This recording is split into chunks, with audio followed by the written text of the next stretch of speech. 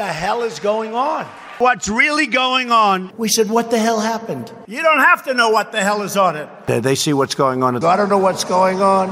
What is going on? We must find out what is going on.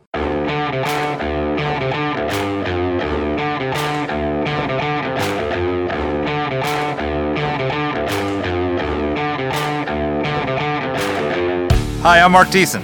And I'm Danielle Feitka. And welcome to our still new podcast, What the Hell is Going On? God, what the hell is going on? I can't keep track nowadays. What's going on is trade wars, Danny. We're in war. Are we really? We are. I feel like we're not. Well, I feel like, I don't know what. Yeah, we are. I don't know what I feel like, but we are talking about trade. We're talking about tariffs, and we're talking about the biggest T of them all, Donald Trump. There you go. So you claim that we are in the midst of, with the Republican Party's moving towards protectionism. Yeah, well, I think the Republican Party is sort of having some 1930s nostalgia. I mean, look at who we've imposed tariffs on. We've imposed tariffs on Canada. We've imposed tariffs on. We've threatened them on Mexico. We've imposed them on the European Union. I get all our China, enemies. Right? Thank you, Donald J. Trump. My point here, I think, is that there's a case for tariffs with China, where we can really sit down and have an intelligent conversation with people who I believe are free traders, and we're going to understand that there really is not a free trade situation going on there. When we talk about Canada, which is one of our biggest destinations for exports, when we talk about the European Union, largest source of foreign investment in the United States, I'm a little more confused. Yeah, well, I understand that, but we're also in the main target of our trade war and our tariffs is China. And I think everybody agrees, I think across the bipartisan spectrum of it, that China is mistreating us on the trade front. They're stealing our intellectual property. They are forcing American companies to give over trade secrets in the price of doing business. They are putting up non-tariff barriers to trade with subsidies and the rest of it that make it impossible to compete. And Chuck Schumer, when Donald Trump announced these tariffs on China, Chuck Schumer said, stay firm. When's the last time Chuck Schumer tweeted support for Donald Trump? So there is bipartisan support for getting tough with China. Can I just say, by the way, that a barometer of Donald Trump being a good guy should not be whether Chuck Schumer agrees with him. Just, putting that out there as a little PS. Yeah, again, look, we totally agree about the fact that the Chinese are not fair players. And I think that that's a very reasonable argument to make. But if you think about the last election, we had a presidential candidate from the Democratic Party and a presidential candidate from the Republican Party, and both of them opposed expanding free trade agreements with the European Union, with our Asian allies, not including China. I'm not sure that's the right direction for us. Well, you know what? We're going to talk about all of this with Senator Rob Portman, who's going to be with us in a minute. And then afterwards, we're going to come back and have a little bit of a debate on this because you and I disagree about the use of tariffs. About everything. You and I disagree about the use of tariffs as a tool, both for trade and for non-trade issues. I tend to be a little bit more in line with the president on this and supportive of what the president's doing. But also, there's a fundamental issue which we've got to get to, which is that in the 2016 election, the American people and a large segment of the American population, working class people, stood up and said, the Republican free traders are not fighting for me. The Democrat Party is not fighting for me. The establishments of both those parties. And I'm going to elect Donald Trump because he says he's going to fight for me. And you and I are both Republicans. I'm kind of a conservative, but okay. I don't think we need to listen to those people. And I think that if we want to preserve free trade, because we both agree that free trade has dramatically reduced global poverty. It's dramatically increased the wealth of the American people. It's a good thing. It's the reason why you can still afford your iPhone. But there are people still in this country who are being hurt by unfettered free trade and whose jobs, you always hear people say, well, TPP, Trans-Pacific Partnership, no net job loss. Well, if you're working at the factory in Lordstown, Ohio, it's a net job loss for you when your plant shuts down. And we have to, if we want to preserve the free trade system, we got to find a way to preserve free trade while also taking care of those people, and just more trade adjustment authority isn't going to do it. Listen, we got to pay attention to people who feel like they're left behind. If there are losers in a situation, they deserve attention too. They deserve representation. You and I don't disagree at all. I also think we've totally left out the new NAFTA. I'm sorry, I'm never going to call it anything but new NAFTA. USMCA. Yeah, that thing. So we also need to talk about the USMCA. We've got the perfect guest joining us today. We went to Capitol Hill to interview Senator Portman in his office. And one of the great things about Senator Portman is that he's a Republican. He was a former U.S. trade representative, and so he's negotiated these deals. But he's from a state of Ohio, which has a large population of those working-class voters who voted for Donald Trump and put Donald Trump in the White House. So he's going to tell us a lot about both what China is doing, why we're upset with China, and also what the solutions are. He was also the head of the Office of Management and Budget, so he knows a lot about where our money goes and how it gets spent. He's a great guest for us. Here's our conversation. Senator, welcome to the podcast. We're called What the Hell is Going On? I like that name, Mark. Thank you. We're always asking ourselves in this administration, what the hell is going on? So our question for you is, what the hell is going on in China? And specifically, the president says that China's taking advantage of us. For our listeners who don't follow trade that closely, tell us about China's bad behavior and how it's hurting America, what the problem is that we're addressing. Well, thank you, Mark. It's a great question, and we need to talk about that. Starting in 2001, China came into the world order, the world trading order, through the permanent most favored nation, PNTR. Yeah. And everyone thought, well, that's good because China, a formerly communist economy, is going to become more market-oriented. And frankly, over the next decade, they made progress in that regard. But now they have kind of been backsliding. And particularly under President Xi, they have said, they're going to have what they have called the techno-nationalism effort, where, Made in China 2025 is an example, that they're going to lead the world in technology and so on. And they're doing it through means that are not consistent with the international rules, including stealing other countries' intellectual property, particularly ours, because we have been the leader in a lot of this. So I think it's time for us to have this moment of reckoning with China, and that's why I've supported the administration with regard to their 301 case. There are three major issues. One is obviously the total imbalance in terms of trade. In other words, we have a huge trade deficit, the biggest in the world, with China. Second is this notion of tech transfer, intellectual property being stolen. Simple things like changing their joint venture rules would help, where if you want to invest in China, you've got to have a joint venture partner, 51% Chinese often.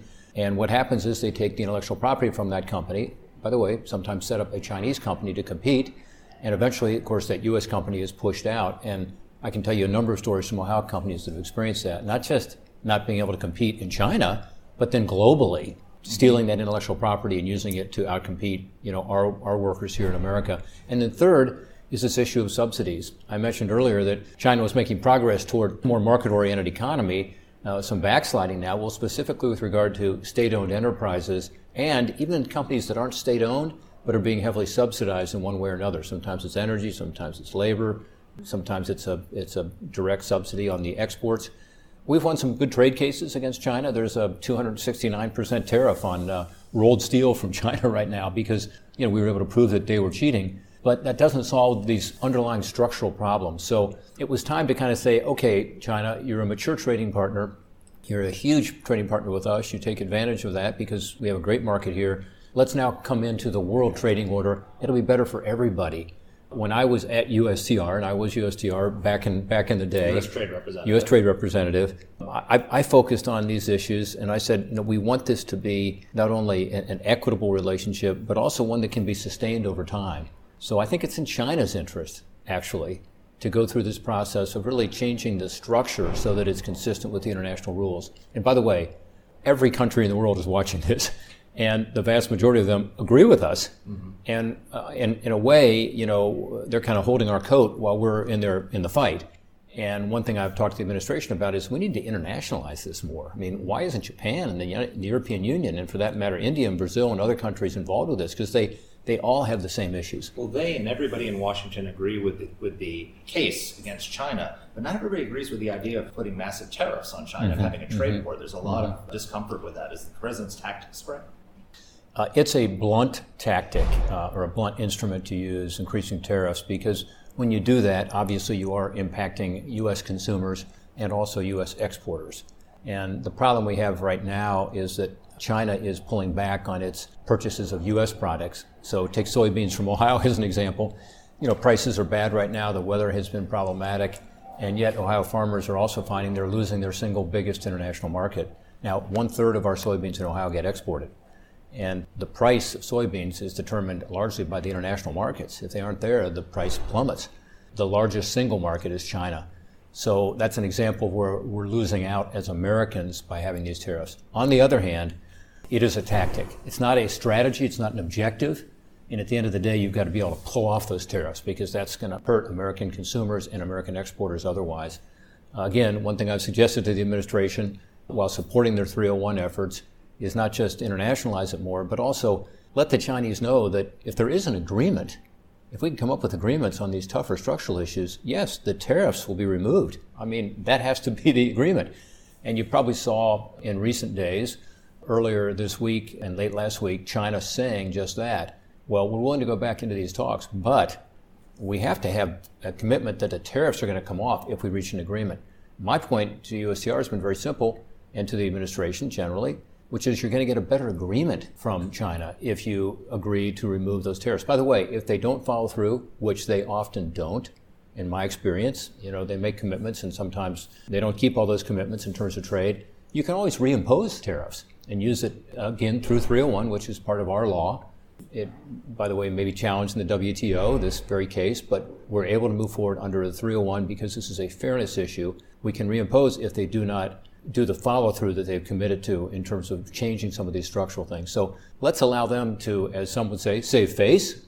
Let's allow them to have a victory, which would be to say that if we come up with this agreement that we were apparently 90% of the way there on, then of course we're going to get rid of these tariffs so that both countries can benefit from a more equitable and sustainable trade relationship. So here's the thread that, there's just a ton of threads for us to pull out of this. And I want to hit on all of them, actually, because there's the broader question, right? Mark, you and I have argued about this as well, of tariffs as a tool. The president seems to view them as a hammer and pretty much everybody as a nail. That's number one. But number two is actually, just to stay with China a second. So we have a scholar at AEI, Derek Scissors, who's written a lot about this, and I'm sure you've seen his work. And what Derek says is, what we need China to do is something that is anathema to the Chinese Communist Party rule. In other words, we need them to stop subsidizing state-owned enterprises. We need them to have their own innovation and not to steal, because that is where the vast mass of the energy of the Chinese economy comes from, is theft, not just from us, but we need to change their industrial policy. We have a whole series of things. It reminds me of, remember Mike Pompeo's 12 points for Iran? And you look at those 12 points, and if the Iranian regime executed them, well, they wouldn't be the Iranian regime anymore. This is the problem for China on trade, is that the things that they need to do are the things that make them the Chinese Communist Party and make Xi Jinping the leader. What Derek says we ought to do is we ought to be stepping back. We ought to have a separation from China as part of the global economy, and that's the direction we ought to be moving in. What do you think about that? Well, I'm not sure exactly what he means by that. I think there has been a stepping back already, and I think it's unfortunate because I do think that, again, we're two large economies, two largest in the world. They're going to surpass us, by the way, in terms of the growth of their economy being faster than ours. It would have already happened, but for the fact we've had good economic growth in the last couple of years. So we've got to figure out a way to work together, and it can be mutually beneficial. So I guess I don't agree that they can't make these changes. Some will be tough, no question about it, including state-owned enterprises. But Danny, let's think about what we're asking. We're not saying that they cannot have, for their internal market purposes, more control over their economy than we have. What we're saying is, when you're going to export something to the United States to compete directly with American workers or American service providers or American farmers, it can't be subsidized, because that's counter to all of the rules of international trade. Or stolen. Not just our rules. Or stolen. And that's a global rule. It's not about the United States.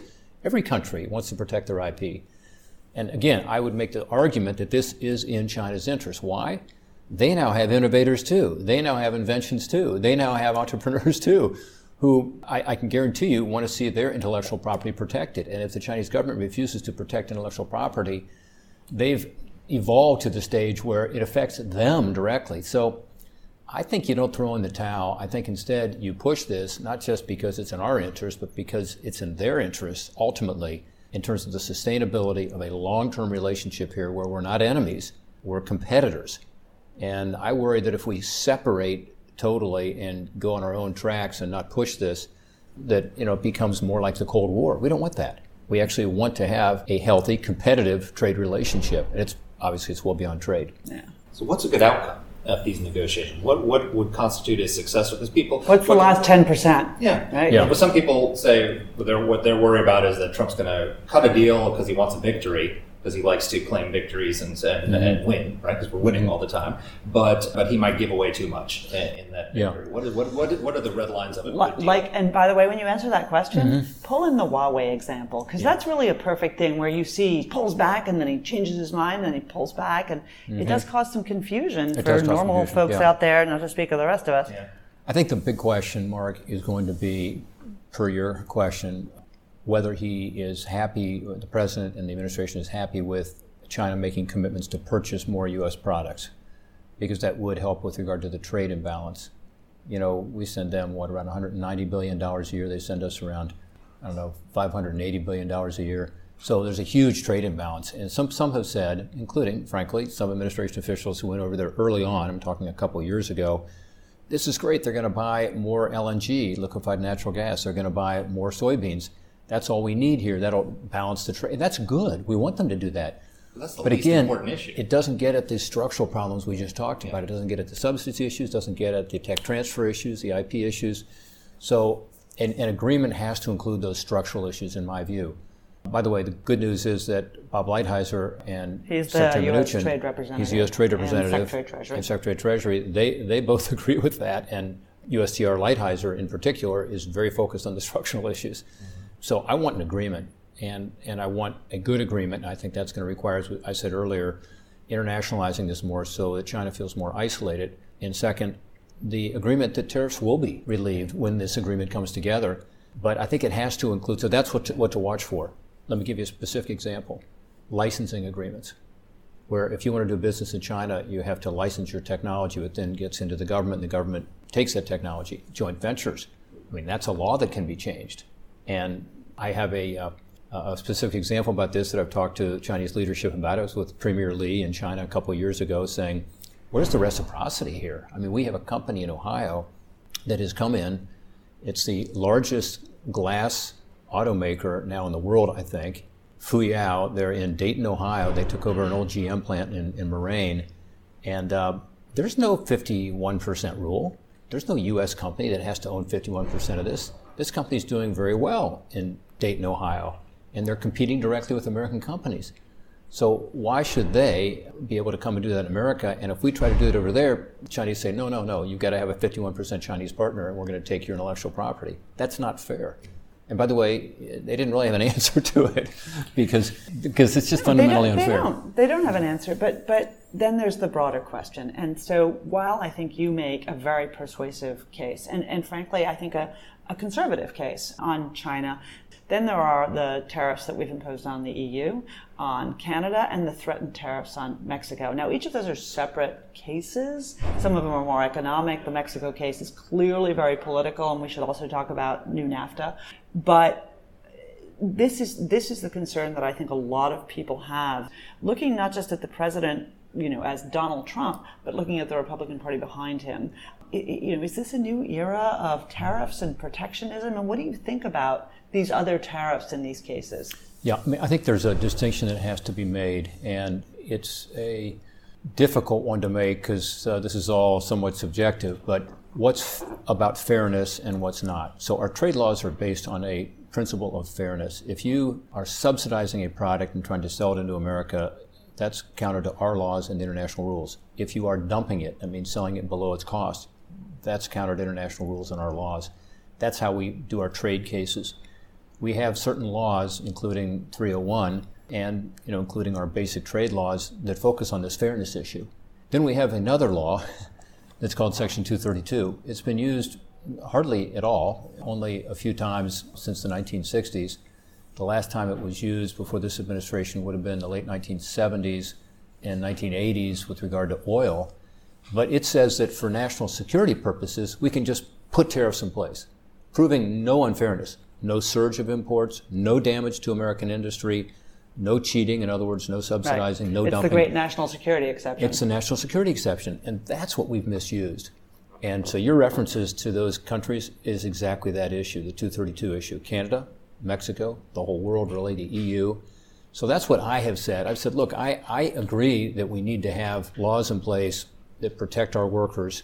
And I'm actually more aggressive on enforcement than the last couple administrations have been, and I think we need to be. I'm the author of the Level the Playing Field Act, which helps us be more aggressive on protecting our rights.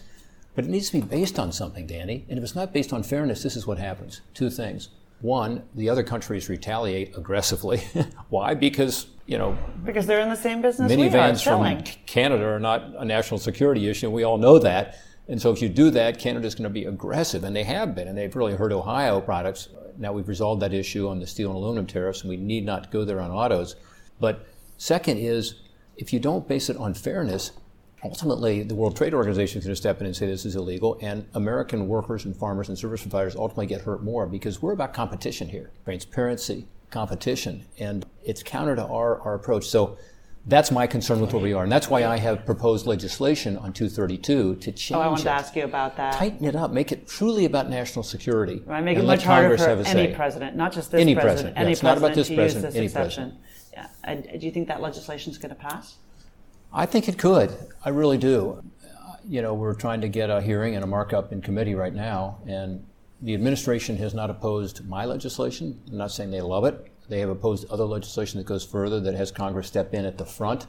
As opposed to a resolution of disapproval. Right. Which the is problem with the what front is, and I get this, if there really is a national security issue, Congress is not a capable body to be able to respond quickly, I'm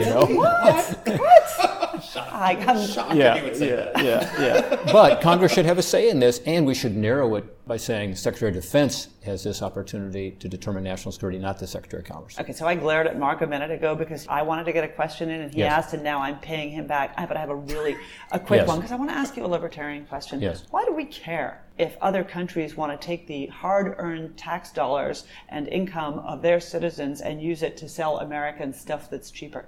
Do we really, aren't foreign subsidies for their goods? Yes, they're bad for competition. Yes, they make it harder for American companies. But the benefit that accrues to many, many more Americans is lower prices. Okay. Yeah, I mean, I suppose It's a real question. The trade deficit is a consumption surplus. Right. We're getting Right. more cheap stuff. Right. Yeah, I mean, I think, you have to believe in the doctrine of fairness, that ultimately it's unfair to the worker in Ohio who is playing by the rules, competing fairly, to be told, you know what, we love your product you're making, which is a washing machine made in Ohio, but Not to be specific about it. But guess what? We're going to instead allow the Koreans to come in here, or the Japanese, or the Chinese, or whoever, the Vietnamese, and sell a product that's subsidized and dumped, in other words, sold it below its cost, Right. to gain market share. If you're a libertarian, you shouldn't like that either, because you know what happens is that once they get through the loss leader, the market, and they get the U.S. company out of business, then they raise the prices. Right, then That's they've got a happens. grip on them. Well, that's a good argument. But to push back on Danny, the country is Mark. moving in the opposite direction of what Danny just suggested. Right. And I want to ask you this specifically because you're a free trader who has successfully won re-election repeatedly in a state like Ohio that has a lot of manufacturing workers, a lot of working class people who are affected by trade. So it seems like in the 2016 election, working class voters who felt they weren't being represented by either party stood up and said, we're going to be heard. And they elected Donald Trump to send a message to both parties in Washington, but particularly the Republican Party. I'm a free trader for a long time, but they seem to be saying that we want you to take the rough edges off of this free trade stuff that's hurting our jobs. And there's an argument, if you go back to FDR, that at the time that he did the New Deal, capitalism was really kind of in crisis, and there were a lot of workers who were being affected by dislocations. And you could argue that the New Deal saved capitalism because by creating a social safety net, that it prevented us from going further towards socialism at the time. And we I feel Mark's next column coming on. So you really need to give a deep, thoughtful answer here so he can get the full 800 words. But and today it seems to be the same thing's happening with free trade. That by taking some of the rough edges off of free trade, having some protectionist measures to protect American workers, President Trump might be preserving free trade in a way that there could be a real backlash against free trade. Otherwise, I mean, a lot of the people who are objecting to what Trump is doing sound like the people who are saying social security. That's socialism. You can't have social security. You can't take care of old people. Do we, as free market, free enterprise conservatives, need to be a little bit more accommodating to the idea of some protectionism in order to save the free trading system? Yes, but I wouldn't call protectionism. I mean, as you know, I've put myself kind of in the middle of this. So you call me a free trader. Others would say, I'm more of a balanced trade person. That's what I call it. Fair because enough. When I was at USTR, my focus was enforcement. It has been since. I'm the author again of the Level the Playing Field Act and other measures to be sure we're actually aggressively enforcing our own trade laws and the international standards. Because I agree with you totally. This system only works when people think it's fair. Not just free, but fair. And that was Donald Trump's edge in the election, by the way. The problem is he has gone, in terms of 232, beyond the fairness into misusing a tool that was meant strictly for true national security issues. So that's the balance, I think. You got to find that balance. But I think you're absolutely right. I think people need to know that if you're a farmer or you're a worker or you're a service provider in Ohio, you need to know that your government's looking out for you. And it doesn't mean that, you get to sit back and enjoy protectionism. It means that you have to work hard. You have to compete. And you have to be willing to compete with anybody, but through a level playing field. And, again, it's sort of subjective. I understand that. What is fairness? What is level playing field?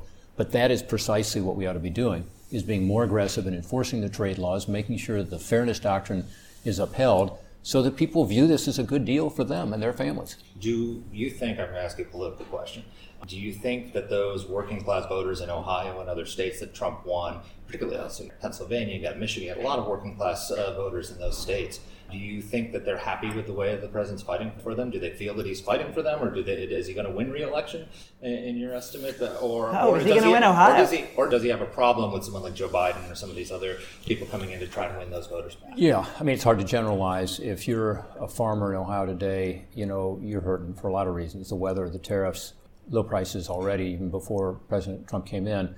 But you're concerned about a resolution. One reason we need to get the U.S.-Mexico agreement done, which is the USMCA, which is the new NAFTA, is because that will provide some opportunity to sell more of our products to Canada and Mexico, which is our biggest markets in Ohio, by the way, including agriculture products, because we need to have some positive development here in terms of opening up markets.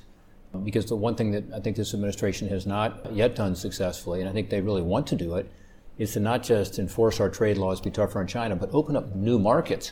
That's why a trade agreement with Japan or with the UK, which I'm working on, or getting the USMCA done is so important. So that, I think, is going to determine some of the way some Ohioans, workers and farmers feel about this is, okay, we get it, they're not playing fair, but when do we have a chance to sell more of our stuff? So what's the over-under on getting the USMCA done this year? I think it's going to get done for a very simple reason, which is logic will ultimately prevail. Maybe I'm the optimist around here. Maybe I'm Pollyanna. This is going to be our headline. Logic will ultimately prevail in the U.S. It is such Congress. a much better agreement for Democrats than NAFTA, and that's the alternative. If you're a Democrat, you essentially are voting for NAFTA if you vote no on USMCA. Why? Because you go back to the status quo, which is NAFTA. NAFTA will be the status quo. And it has no enforcement on labor standards. It has no enforcement on environmental standards. This new agreement, in every respect, is better if you're a Democrat. And by the way, I'm for it too, because we need to update it. And there's some good things in there. There's things I'm not wild about. But overall, on balance, it's a better agreement for Ohio. But for a Democrat, it's everything that they've been asking for in terms of improving the NAFTA accord. So if they vote no, the media needs to hold them to a standard, which is, wait a minute, this has all the stuff you said you wanted. That will be our second headline. The media needs to hold somebody to a standard. I'm waiting for that one. And then B, the problem for the Democrats, of course, is anything that Donald Trump supports is something that they're Danny, I'm going to leave it up to you and Mark to make that case. I can see the next piece in column right now. But it's true. You look at the details of this agreement. There's a minimum wage in Mexico for auto workers. That's not a Republican approach. But it's very helpful for auto workers because guess what? The ITC, International Trade Commission, has said, independent body, this is going to add tens of thousands of more auto jobs to America. The rules of origin, where you have to have more things made in the North American countries, including on automobiles, that's something Democrats have been asking for years. That's in the agreement. Again, the labor standards, they're not only higher standards, but they're enforceable. That's in the agreement. So these are all things. So I think ultimately it gets passed. We have an exit question for you. It gets passed ultimately. Last election. And yes, on Ohio and Donald Trump, I think he will win Ohio again. Well, music to his ears. Last exit question for you, because I know you've got to go and vote. Last election, two candidates, Hillary Clinton and Donald Trump, opposed the Trans-Pacific Partnership, right, an agreement with our Asian allies. They opposed TTIP, a trade agreement with our European allies. Both of them came out. Are our political parties headed, generally speaking, in the wrong direction on trade, in your opinion? Well, since the Depression, all of our presidents have been generally free traders, Democrats and Republicans alike. But we really want another depression. So. It served our country well. It has. Served our country well. So we need to be careful. And again, I think the Trump administration is evolving. If we can get the Canada-Mexico agreement done, that would be very positive. If we can get an agreement with the Chinese on this ongoing negotiation, if we're 10%, if we only have 10% to go, 90% of the way there, we can get that done. So then I think we turn to how do you open up more markets, which is, ultimately what we ought to be doing. And that's what presidents have done. By the way, if we have a trade agreement with another country, it's generally good for us. We actually have a trade surplus in the aggregate with those countries with whom we have a trade agreement. Think about that. We have a huge trade deficit. We have a trade surplus with those countries.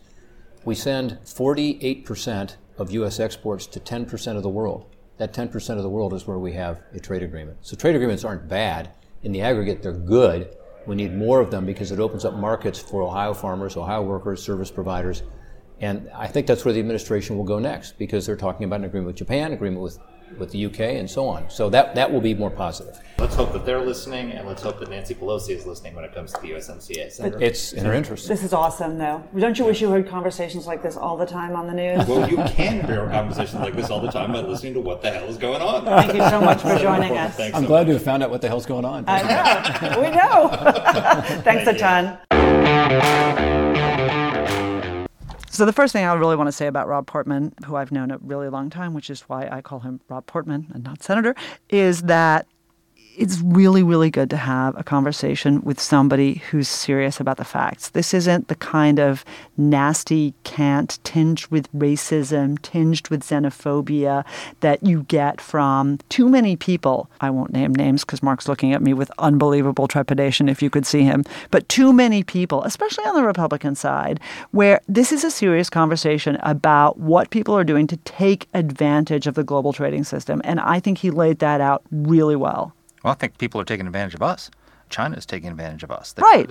And he explained in a very clear way about how China is doing that and why, quite frankly, the president has taken the right steps to address that imbalance. He has a little bit more of a problem with using it for, say, immigration issues with Mexico or for using it on non-trade issues. But, the reality is that the president understands, and we've had this conversation several times on the podcast, that he knows what his leverage is. And if you want to get things done, we've had these trade problems with China for over 3 administrations, one of which I worked in, and we didn't solve it. No, okay, fine. And so, But you know what drives me crazy? Everybody seems to think that we're in a moment and that this moment has absolutely nothing to do with the next moment.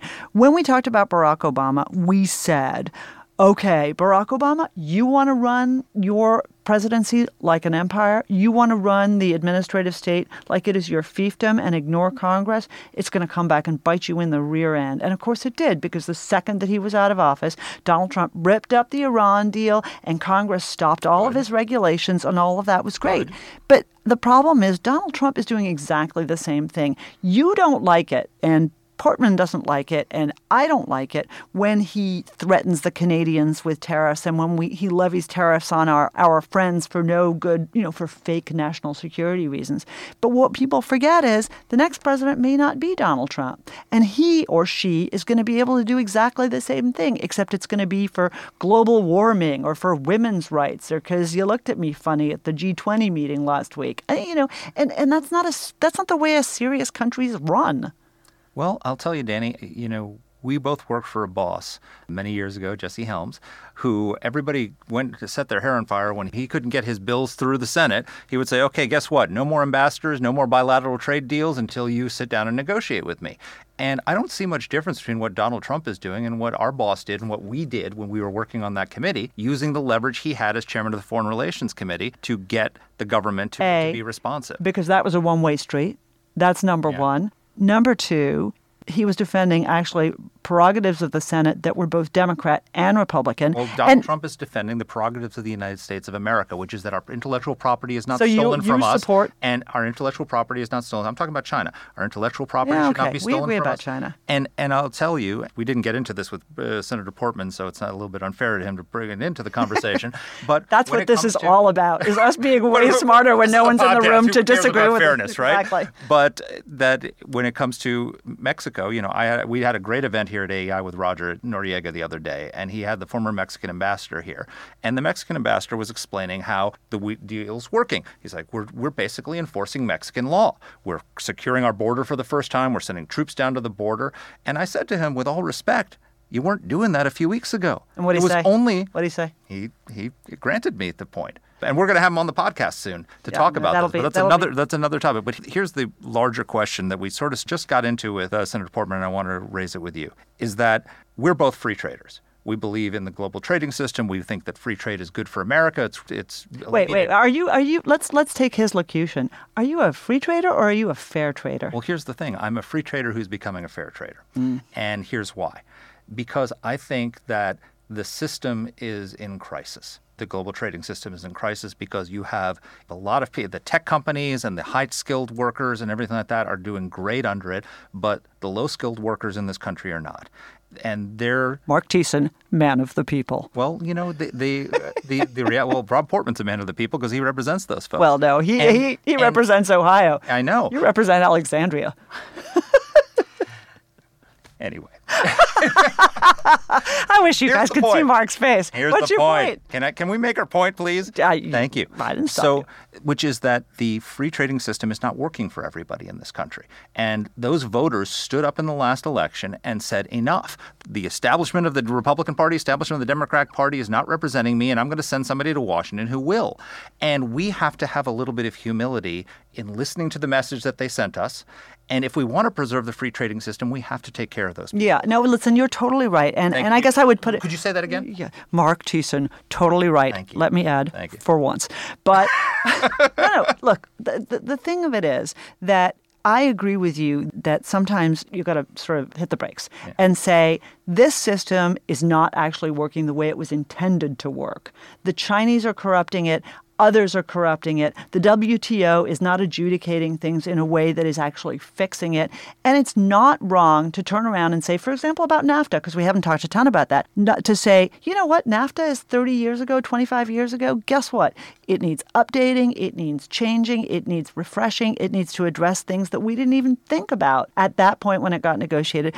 I am all for that. The problem for me is this transition between free and fair, because what fair means to you and to me and to that guy in Ohio who lost his job is not the same as what fair means to Marine Le Pen or Jeremy Corbyn or Elizabeth Warren or Ilhan Omar. And when you start using loaded words like that, you end up in a very different situation. The rules of the game start changing in ways that are unanticipated. Well, that's what I worry about. The phrase balanced as opposed to fair. Yeah. But here's the fundamental problem, and I want to go back further than 20 years in NAFTA, but let's look at a little bit of history.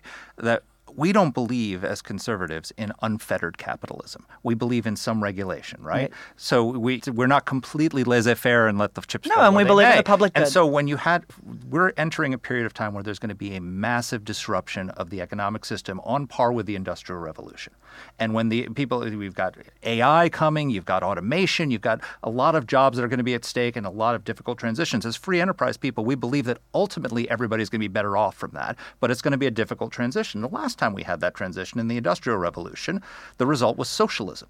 Karl Marx and Engels came up with this genius idea that then ended up resulting in the enslavement of half the world and 100 million people getting killed in the 20th century.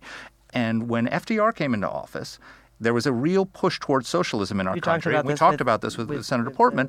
Right. And that FDR, by creating a social safety net, by creating some protections for workers in their old age, by softening the hard edges of capitalism, probably saved capitalism. Because the alternative wasn't the unfettered capitalism, it was socialism. And so now we're getting to another inflection point, Danny. Donald Trump. Savior of capitalism. Well, no, but Donald Trump may be savior of free trade because the free trading system, the global trading system, we're now going into a similar period of time. And guess what? Socialism is on the rise again. If you watch the Democratic debates, if you listen to the millennials and what they think about that. Don't depress me.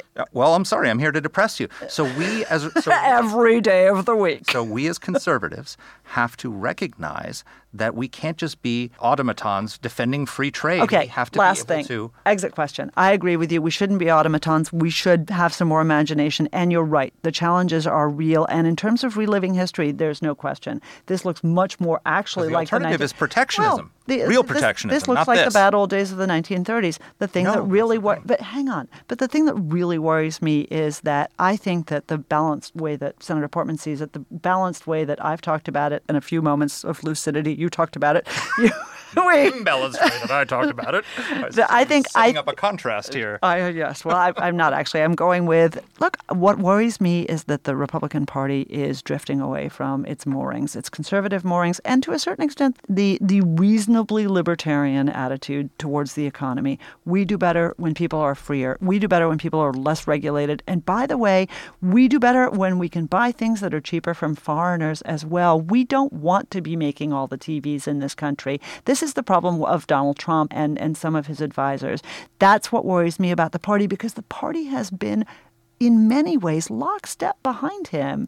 That's a much deeper conversation. I'm really looking forward to finding somebody who's going to go over that with us. But that's what worries me, is that the reasonable part that we've talked about today is, I think, the tip of the iceberg, and there's a whole unbelievable Titanic disaster underneath the iceberg. So what I worry about... We got to wrap up. People are going to stop listening to us. No, they're not. What I'm worried about... Yes, you are. What I am worried about is that the alternative to what Trump is proposing is real protectionism and socialism. And that if we don't take steps to protect workers and to soften the edges of unfair capitalism, we sound like, if we've too many conservatives today, we sound like the guys who during FDR say, we're thundering in the Senate, Social Security is socialism. We can't have socialism in this country. We have to recognize, I would much rather have the new NAFTA, as you call it, the USMCA, which, as Senator Portman pointed out, is a bill Democrats should support because it's great worker protections and other things like that are not free, not as conservatives we probably would oppose. We need some more of that in order to protect the free trading relationship we have with Mexico. That's why we got to pass the USMCA. If he could get a deal like that with Japan and a deal like that with the EU, I'd be all for that as well. As per usual, we're going to wrap up this podcast with Mark being the glass half full and Danny being the glass mostly empty person in this relationship. Only if it includes liquor. That's true. Next time with cocktails. Hey, thank you all for listening again. We've really enjoyed this. Thanks to Rob Portman for joining us. He was a fantastic guest and a really good explainer. Absolutely. And our team here at AEI is Alexa Santry, Matt Weinset, Jen Moretta, and Macy Heath. Let us know what topics you'd like us to cover. You can get in touch with the show by emailing us at whatthehell@aei.org. Or you can reach us on Twitter. I'm at @dpletka. And I'm at Mark Thiessen. That's Mark with a C. Please rate and review the podcast. If you like the show, please subscribe, share it, comment on Apple Podcasts, or wherever you're listening to this. Thanks for listening.